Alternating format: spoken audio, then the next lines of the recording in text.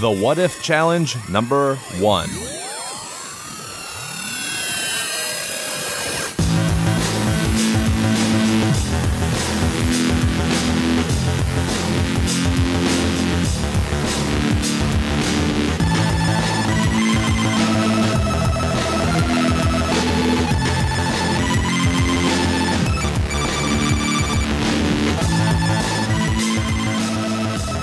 Welcome, time travelers, to the latest series that I'm starring here on the Comic Book Time Machine. It's me, Matt Anderson. I'm back doing a solo episode for the Comic Book Time Machine, and I've been excited about doing this series for quite a while.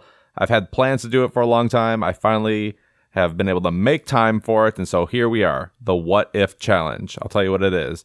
Every one of these episodes, I'm going to take 3 What If comic book issues, individual issues. I'm going to read them, and then I'm going to quickly review each one, and then pick the best of the 3. Now, why would I be doing it this way? Well, here's a story. When I go to local comic conventions, often with my Comic Book Time Machine co-host Daniel Butcher, when I'm checking out these conventions, I'm most drawn to these what-if issues, these classic parallel universe stories. So I guess just in case you don't know what a what-if issue is, Marvel in the past has told parallel universe stories or alternate history stories through what if comics. They would usually be 1 issue long. They'd ask a question, what if, and they'd present the occurrence, the alternate history. What if this happened in Marvel history? And then they'd tell that story, and the story would unfold. So, for example, in 1977, this whole series started, and the very first issue they ever had was called What If Spider-Man Joined the Fantastic Four? So it's basically a twist on issue number 1 of Spider-Man. So that issue came out in 1963. It told the story of how Spider-Man, it's after Amazing Fantasy number 15 where he debuted, so this isn't his origin story. The number 1 issue features Chameleon as a villain, and the Fantastic Four make an appearance. And at one point in that issue, this original 1963 Spider-Man issue, he looks into the idea of possibly joining the Fantastic Four. So I think if you know Marvel history, you'll know that never did happen back then. But in What If number 1, they did an alternate version. So what if the conversation between the Fantastic Four and Spider-Man had went differently, and he had joined the Fantastic Four? What would that mean for early Marvel history? So that kind of sets the stage for what is a what if issue. So as I was saying, I gravitate towards these issues. When I'm buying things at comic conventions, I don't typically buy a lot of single issues unless it's something historic, such as the Clone Saga, which I like, the original Clone Saga. I got an issue of that.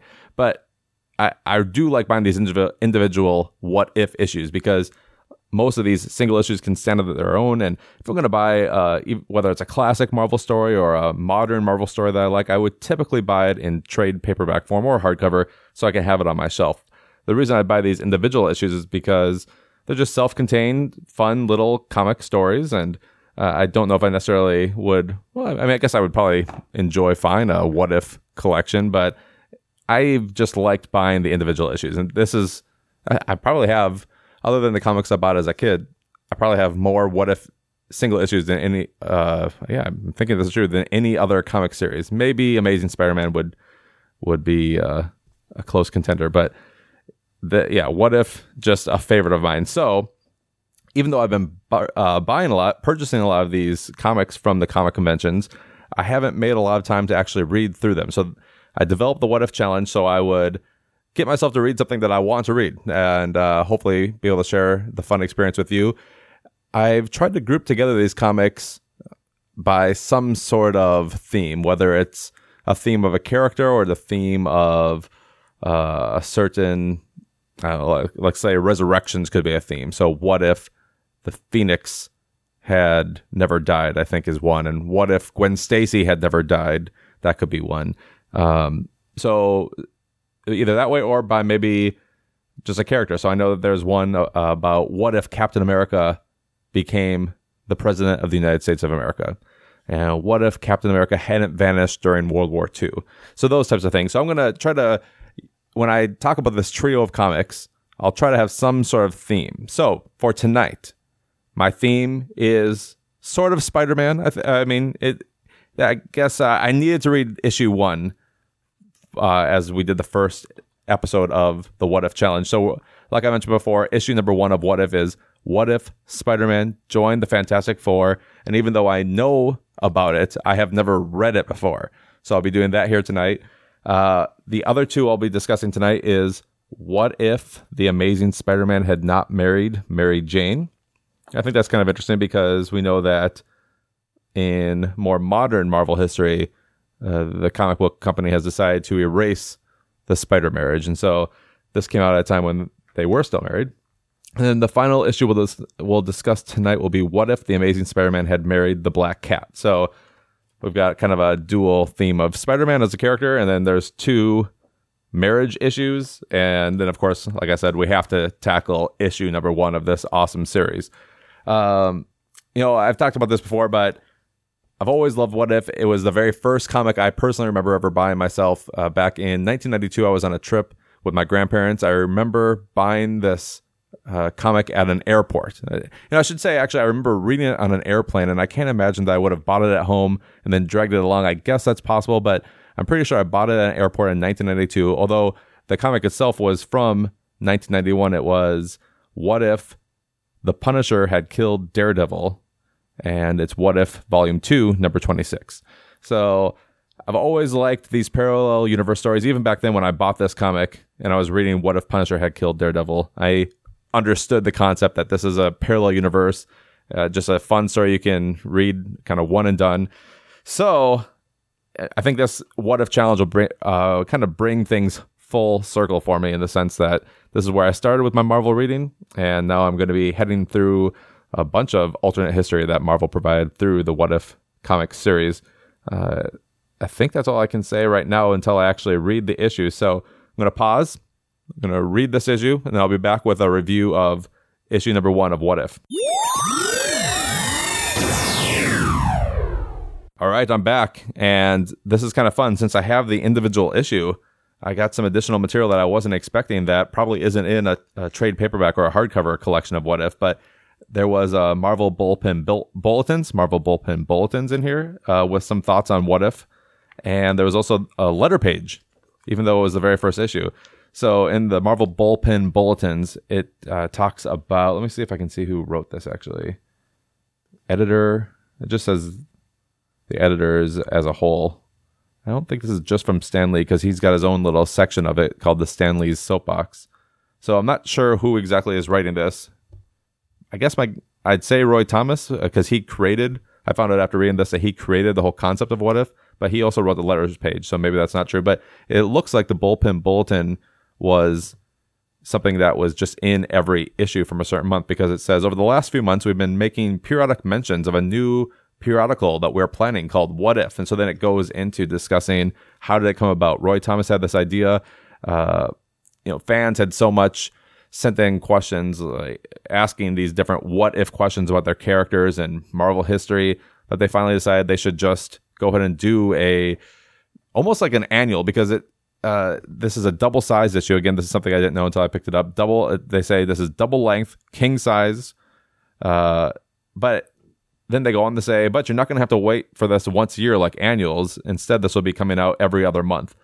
So that is how they initially marketed What If. And let me go now. I'm going to flip back to the letters page here. Letters page is called Why Not?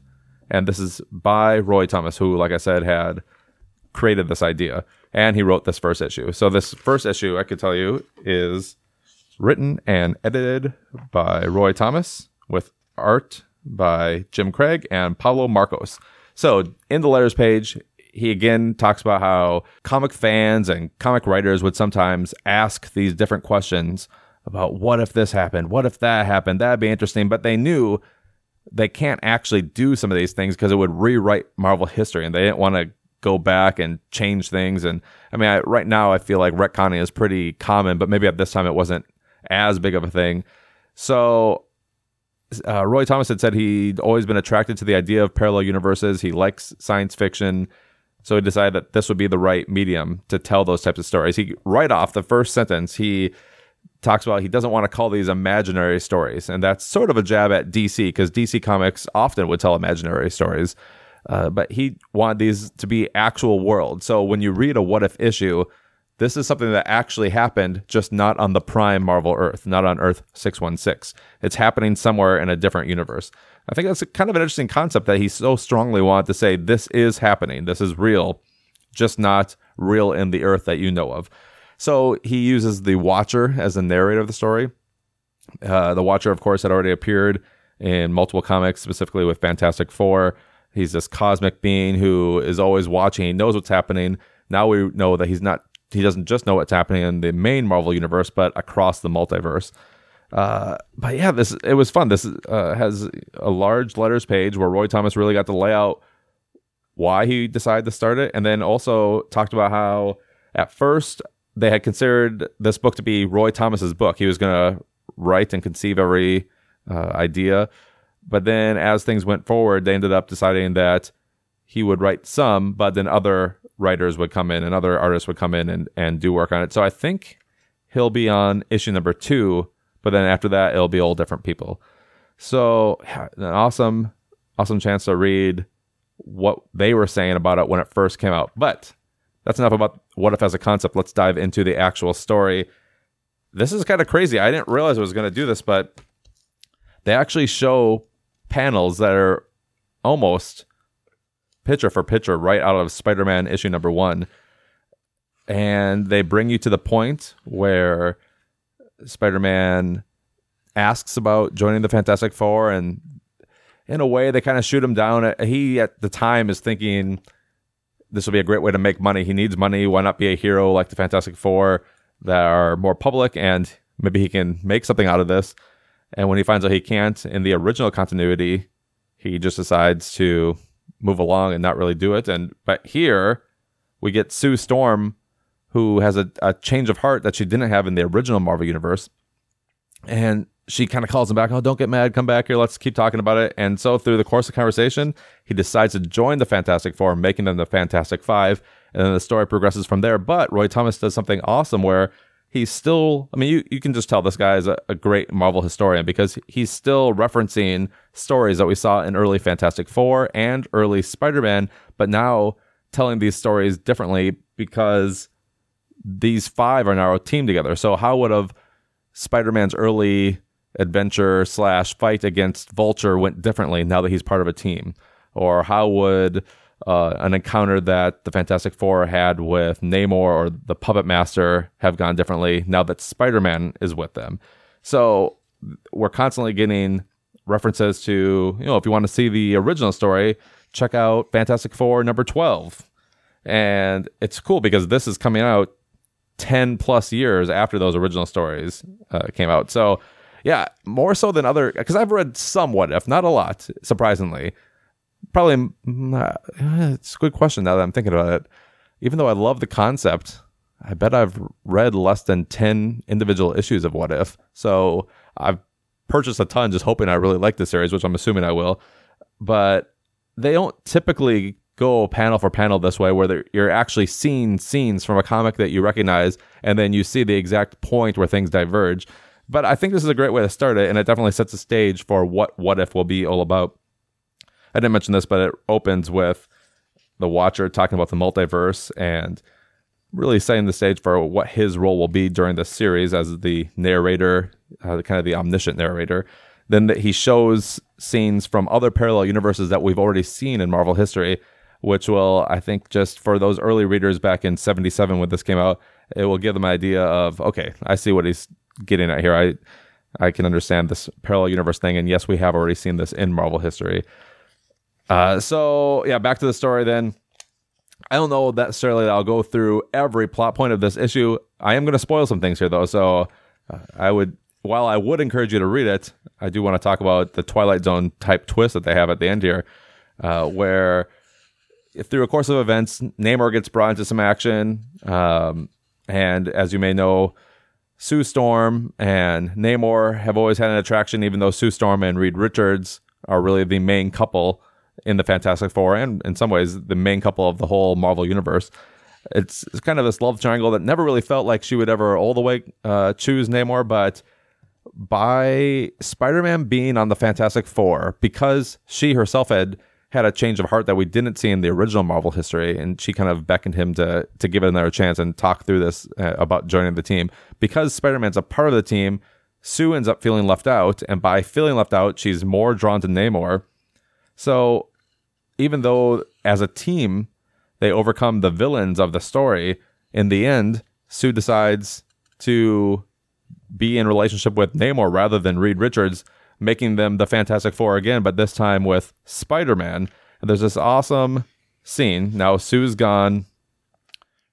Johnny, her brother, and Spider-Man are talking, and Spider-Man saying he feels responsible for the fact that she's no longer with the Fantastic Four. And Johnny basically says, here, let me say here, I'll bring up the exact. If you never joined the Fantastic Four, things would probably have worked out exactly the same. And he's saying this to Spider-Man to try to make him feel better, because Spider-Man's already feeling responsible for the fact that Sue has felt left out. And it's just kind of this cool thing, because we know that that's not true at all. If Spider-Man had never joined the Fantastic Four, she would have stayed strong with the team. Eventually, her and Reed would have got married. There'd be a whole different history for Marvel. So, yeah, I mean, again, I didn't go into every single plot point here, but I do want to rate these issues. And I didn't mention this at the beginning, but as we're doing the What If Challenge and picking a top comic for each individual issue, eventually I'd like to do some sort of tournament or some sort of conversation where I really dive in and look at what is the best what if story. What's the top 5 what if stories in Marvel history? This is a great one. It's an awesome one to start out with. I think, I always rate things out of 5. I think I'll give this a 4.5. It's not quite 5 all the way, but definitely good. I'm excited to read on this series. The what if issues I've purchased have been from Volume 1, this original one that started in 77, and Volume 2, which, let me take a look quick here. Where did Volume 2 start? Looks like it started in 1989. So I'll make sure I know if it's Volume 1 or Volume 2 as I'm going forward. And now I got to pick actually what I'm going to talk about next. Let's see. I've got what if Spider-Man hadn't married Mary Jane, and what if he had married Black Cat. I think I'll do the Black Cat one first, and then we'll read through the Mary Jane issue last. But finally, I think I should do the classic comic book time machine thing that we always do, where we discuss the kind of the specifics about each of these issues. So this issue, What If number 1, had a cover price of 50 cents. Page count was 48. The cover date was February 1977, but the actual on sale date was November 11th of 1976. Again, like I said, Roy Thomas wrote this story, and it really references mainly on Spider-Man issue number 1, although a lot of other issues were referenced throughout this story. So What If issue number 1, 4.5 stars. Now let's dive into the next issue. All right, everybody, I'm back. Just read the issue.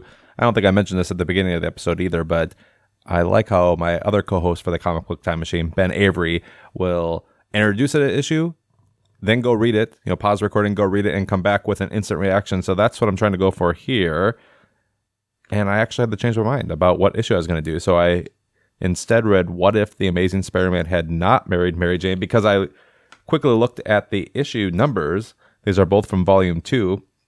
And the Mary Jane issue was issue number 20, and Black Cat was issue number 21. So I thought, is it possible with these two wedding-themed issues that they'd possibly be connected? And sure enough, they were. The issue ends with saying, I'm just going to open it up here and read it. For the first time in What If history, and it says, concluded, next issue, you will be surprised.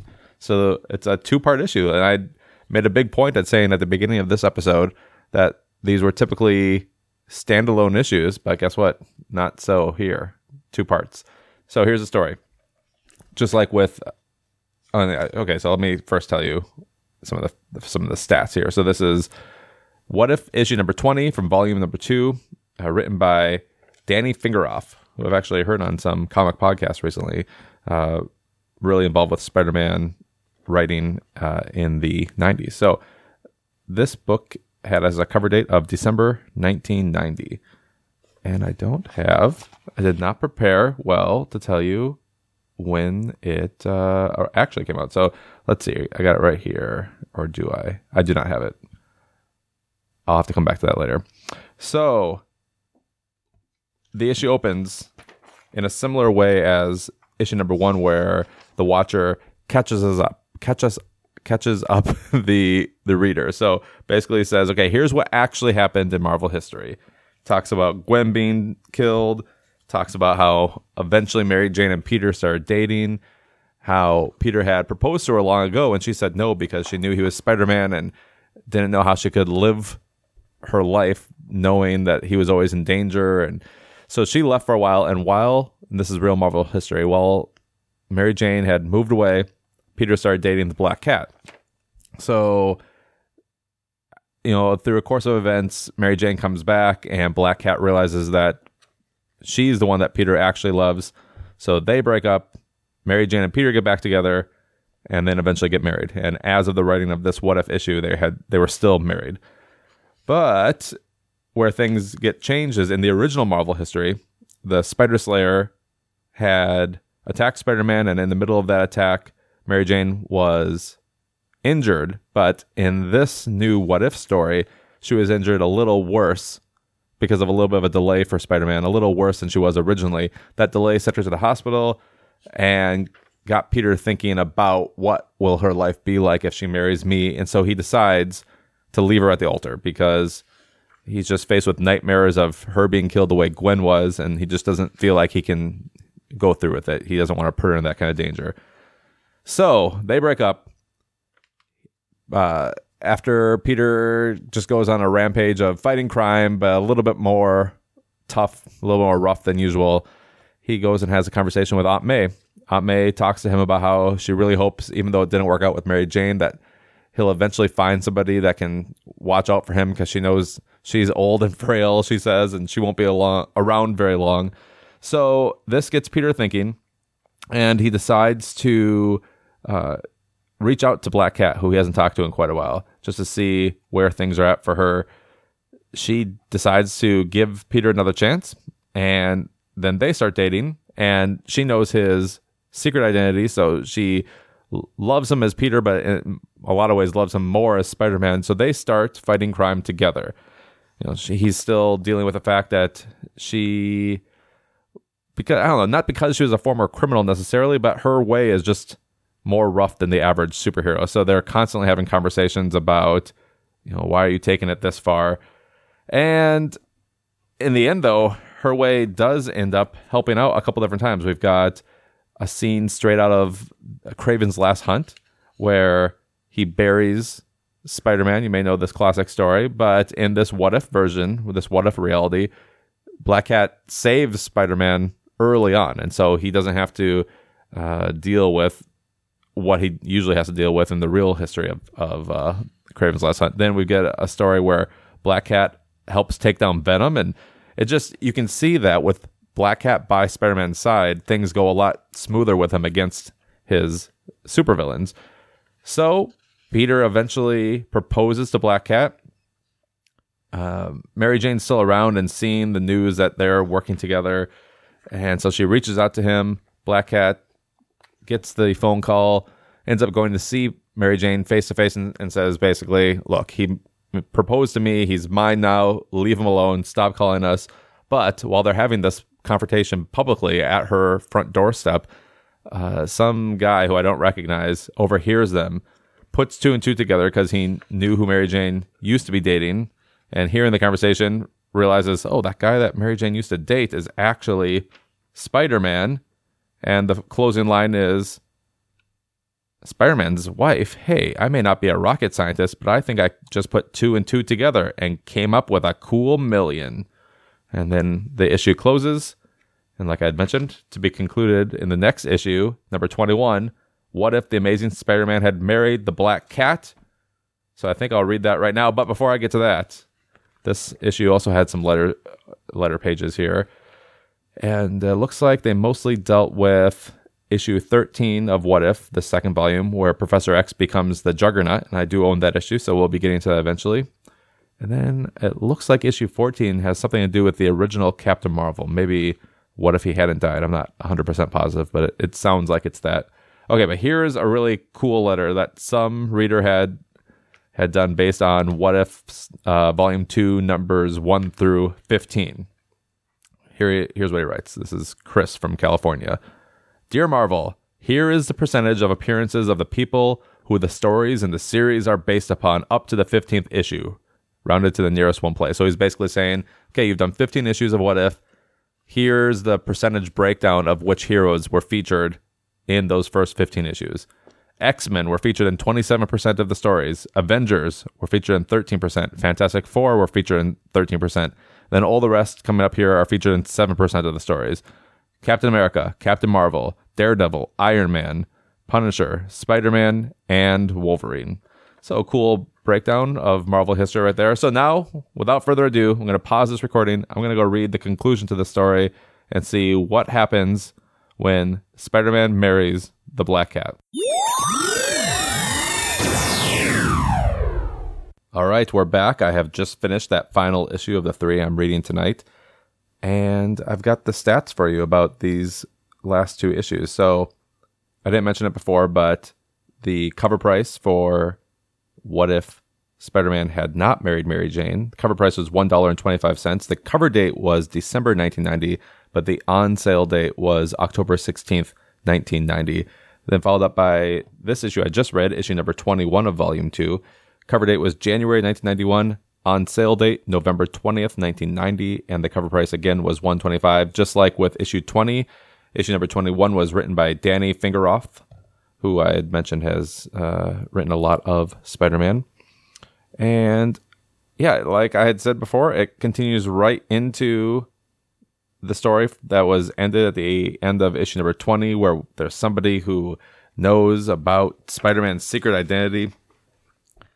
The person ends up telling the Vulture for $1 million, and things get crazy. I'll talk about that in a second. But first, just on page 2 of the story, we already get to the marriage, because in a lot of ways, the marriage between Amazing Spider-Man and Black Cat, or I guess I should say Peter Parker and Felicia Hardy, that's not really the main story. The actual wedding event is not. It's what happens after. So they go to Niagara Falls, and they use fake names, which makes me think this marriage is not even legal. Peter Palmer and Felicia Harvey, those two get married, but those are fake names. So I don't actually think we saw the marriage between Black Cat and Spider-Man. But with that aside, let's just move into the story. They keep on working together as crime fighters. But there's always sort of this weird thing between them where Felicia Hardy likes Spider-Man more than Peter Parker, and she also still senses he might have some feelings for Mary Jane. They're also dealing with the fact that she fights crime in a different way than him, so lots of tension between these two. When the Vulture finds out who Peter Parker is, or who Spider-Man is, he actually kills the informant and then goes straight to Aunt May's house and blows it up. And I'm thinking, what? Are they going to kill Aunt May in this? I mean, of course, it's What If, so who cares really in the long run? But it was very sudden. Then Peter, of course, swings over to go see if he can help. Finds Aunt May alive, thank goodness. So she's buried underneath the rubble. But then the next scene, we've got Vulture going to attack Felicia Hardy because there's been some weird things in Marvel history. I guess the public knew Black Cat's secret identity as Felicia Hardy, but they didn't know Spider-Man's secret identity as Peter Parker. So they couldn't be seen together. It's just kind of weird. They were seen together fighting crime, but they couldn't be seen together in their civilian identities. So they still had 2 separate homes that they'd have to sneak into just to have their married lives together. So Vulture finds Felicia Hardy, attacks her. He's going to kill her, but Spider-Man shows up and helps. It looks like actually Spider-Man's lost it. He's going to kill Vulture. And just then, Silver Sable and the Wild Pack, is that the name of their group? I think that's it. They had appeared in the last issue. I don't think I mentioned it because it wasn't a big deal, but they're back now in this second part of the story. They're going to stop Spider-Man from killing Vulture, from crossing the line and doing something he'll regret. But they do become more important as the story progresses. So now Peter Parker just lays into Black Cat. He saved her, but he's mad at her because it was her yelling at Mary Jane publicly that revealed to Vulture who Peter was, which got Aunt May in trouble, and Aunt May is really like the number one person in Peter's life. So just minutes after Vulture attacked Black Cat and Peter saves her, he breaks up with her, which is crazy. So not a long marriage it's really a fake marriage, I guess. So Peter then rushes over to Mary Jane to go talk to her, but instead changes his mind, goes and talks to Silver Sable instead. They kind of have a heart-to-heart, and then they go fight crime together. Later, Vulture is killed in prison, and everyone thinks Spider-Man did it. So Silver Sable and her crew go and talk to Peter Parker about it, or Spider-Man, I should say. And there's a confrontation, but Mary Jane had seen Peter when he was almost going to visit her home. And actually, no, there was a scene where he actually did go in, but they didn't really have a conversation. So she's seen him. She knows that there's something he wants to talk to her about. Now she sees him being attacked by Silver Sable's group. She gets involved. She almost gets killed. Black Cat comes in and saves her. In the ruckus, there's a little bit of confusion on both sides, and Black Cat ends up getting shot by one of Silver Sable's, what's this guy's name? Paladin, by a guy named Paladin. So Paladin shoots Black Cat. She has a few minutes to live. Talks to Spider-Man about how she really loved him. She killed Vulture to kind of, to pay Vulture back, but also to try to make things better between them. But she dies. It's, of course, heartbreaking for Peter. Mary Jane's there. You think maybe there's a chance that now those two who actually really love each other can reconcile, but because of what happened with Black Cat, they really can never be together anymore. So Peter Parker moves on, and then Watcher tells us that time elapses, and Peter starts working more with Silver Sable and her group, and eventually a romance grows between those two, and the issue ends with, it looks like, a budding romance between Silver Sable and Spider-Man, and that's the end. So, how do I rank these? It's kind of hard since it is one story, but I'll still try to rank the issues individually. So I guess I'll give the What If the Amazing Spider-Man had not married Mary Jane, I'll give that a 4. I mean, they're both good. Should I just give them both a 4? Either way, number 1 is definitely the issue of the day. So I'll just give both of these a 4, which makes our winner for this episode, What If, number 1. I'm glad it's that one because it's the original. It would be hard to say one was better than that, even though I'm sure there are lots of other good What If stories. So I think that's where I'll wrap up, other than there were a couple funny things. So in this letter page, we have people making suggestions about future issues or possible topics. And there's some things that I know are going to come up in the future, and some things they actually acknowledge are going to come up. Looks like from here, the next issue 22, is going to be What If the Silver Surfer had not escaped from Earth? And I don't know if I actually have that issue. The ads are so awesome in all of these issues. It's just fun to see what was being advertised. So there was a video game called Street Fighter 2010, or they probably would have said 2010 back then. So to them, that's 20 years in the future. I'm sure they love that distant future Street Fighter version of the game. All right, but if you go all the way back to the first issue I was covering in this episode, What If number 1 from 1970, well, I said 77, but after we looked at the on-sale date, it was actually 76. There were some cool things in here. They were selling this book called Bring On the Bad Guys, I think. Let me go find the article. Oh, there was also, or ad, I should say. There was also, all right, here we go. There was more Hostess ads, which are usually in the form of a short comic that was fun with the Hulk. Bring On the Bad Guys by Stan Lee. This looks like a book that was for sale back here. I would love to have this. I should have checked it out. Maybe I will here live on the show. Here's what the ad says. What's so good about being bad? Find out in the latest bestseller from Stan the Man Lee, which chronicles the creation and careers of Mary Marvel's mightiest villains, such as Doctor Doom, Red Skull, and the Green Goblin. A full-color, profusely illustrated behind-the-scenes look at the fascinating felons who keep our superheroes in business. All right, I'm going to right now go to Amazon live on the show and see if I can find out if you can even purchase this. But how awesome would it be to have these old books? Bring On the Bad Guys, Stan Lee. All right. How much do you think it's actually going for? Not that much. looks like you could get an original copy from 1976 for only $29 on Amazon. That's pretty good. Wait, here's another one for $19. So this is doable. It must not be very good. I don't know why somebody would sell it for so cheap. There's a updated version that came out in 98 for cheaper, but it would be cool to have that original. So they have a mail-in form for that. Like I mentioned, they have the Hostess ad in here called The Incredible Hulk and the Green Thumb. What else is cool? A lot of the typical stuff you'd expect to see. The subscription page, which it's fun to look through and see what were they trying to sell back then. The flea market page, as Ben Avery likes to call them. Yeah, can you imagine if you had this stuff in modern comics? It's crazy. But all right, I think I'll shut this down after this last ad. The inside cover of this 1976 comic has what is this, a toy set? I can't even tell what this is. For the $6 Million Man Mission Control Center. Oh, it's an inflatable dome. 26. What? Is this serious? Some sort of inflatable dome you can bring with you. You can also get a $6 Million Man action figure. Yeah. So this is just one of the joys of having the original comics, is you can look at. They're like little time capsules. So you can look at what they were selling back then, what were like hot commodities of that time period. So, hey everybody, thanks for joining me for this first episode in this ongoing series. I don't know how often I'll be back with these, but I'll just try to read through the what ifs as fast as possible. So get you these episodes as fast as possible. Just depends on timing here at home. But thanks again for joining us.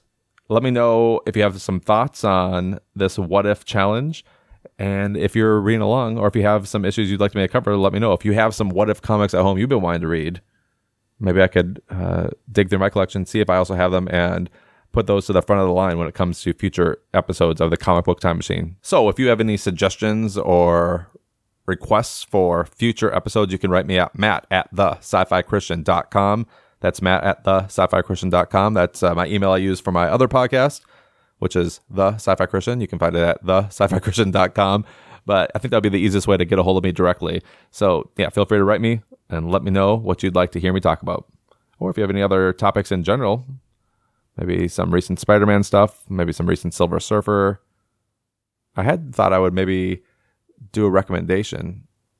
Yeah, maybe now's a good time to do that. I want to have a recommendation that ties somewhat into the what if universe, and maybe even to the specific issues that I was discussing. And I had thought to bring up a recent Secret Wars tie-in series. So when Marvel did this event called Secret Wars back in 2015, they had a ton of tie-ins. And each of these tie-ins, in a lot of ways, were like their own little what-if mini-series. And one of them was called The Amazing Spider-Man Renew Your Vows. And it was set in a world where Spider-Man had stayed married to Mary Jane, because if you know recent Marvel history, or relatively recent, through the course of a supervillain who has magic powers, through the course of the story, he erased everyone's memory, including Peter and Mary Jane's memory. All the memories of their marriage was erased, and it was as if that never happened. So in modern Marvel comics, technically speaking, well, it's not technically, because they were married, but no one remembers the marriage, so it's as if Peter Parker was never married to Mary Jane. So Renew Your Vows then tells a story of what if that hadn't happened? What if they had stayed married? They'd have a kid, and they'd be married, and they'd be not a crime-fighting family, but everyone's aware that Peter is Spider-Man in the family, and the story continues from there. And it's, like I said, an alternate history, but it also is a parallel universe, I believe, because I think that this world still does exist in the Marvel multiverse. So go check out the first volume of Amazing Spider-Man Renew Your Vows. After they did that miniseries, it was a hit, and so they decided to continue it. So even right now as I record, it's still an ongoing series. So with that recommendation, I will wrap this thing up. Thank you very much, everybody, for listening. This is Matt Anderson, signing off.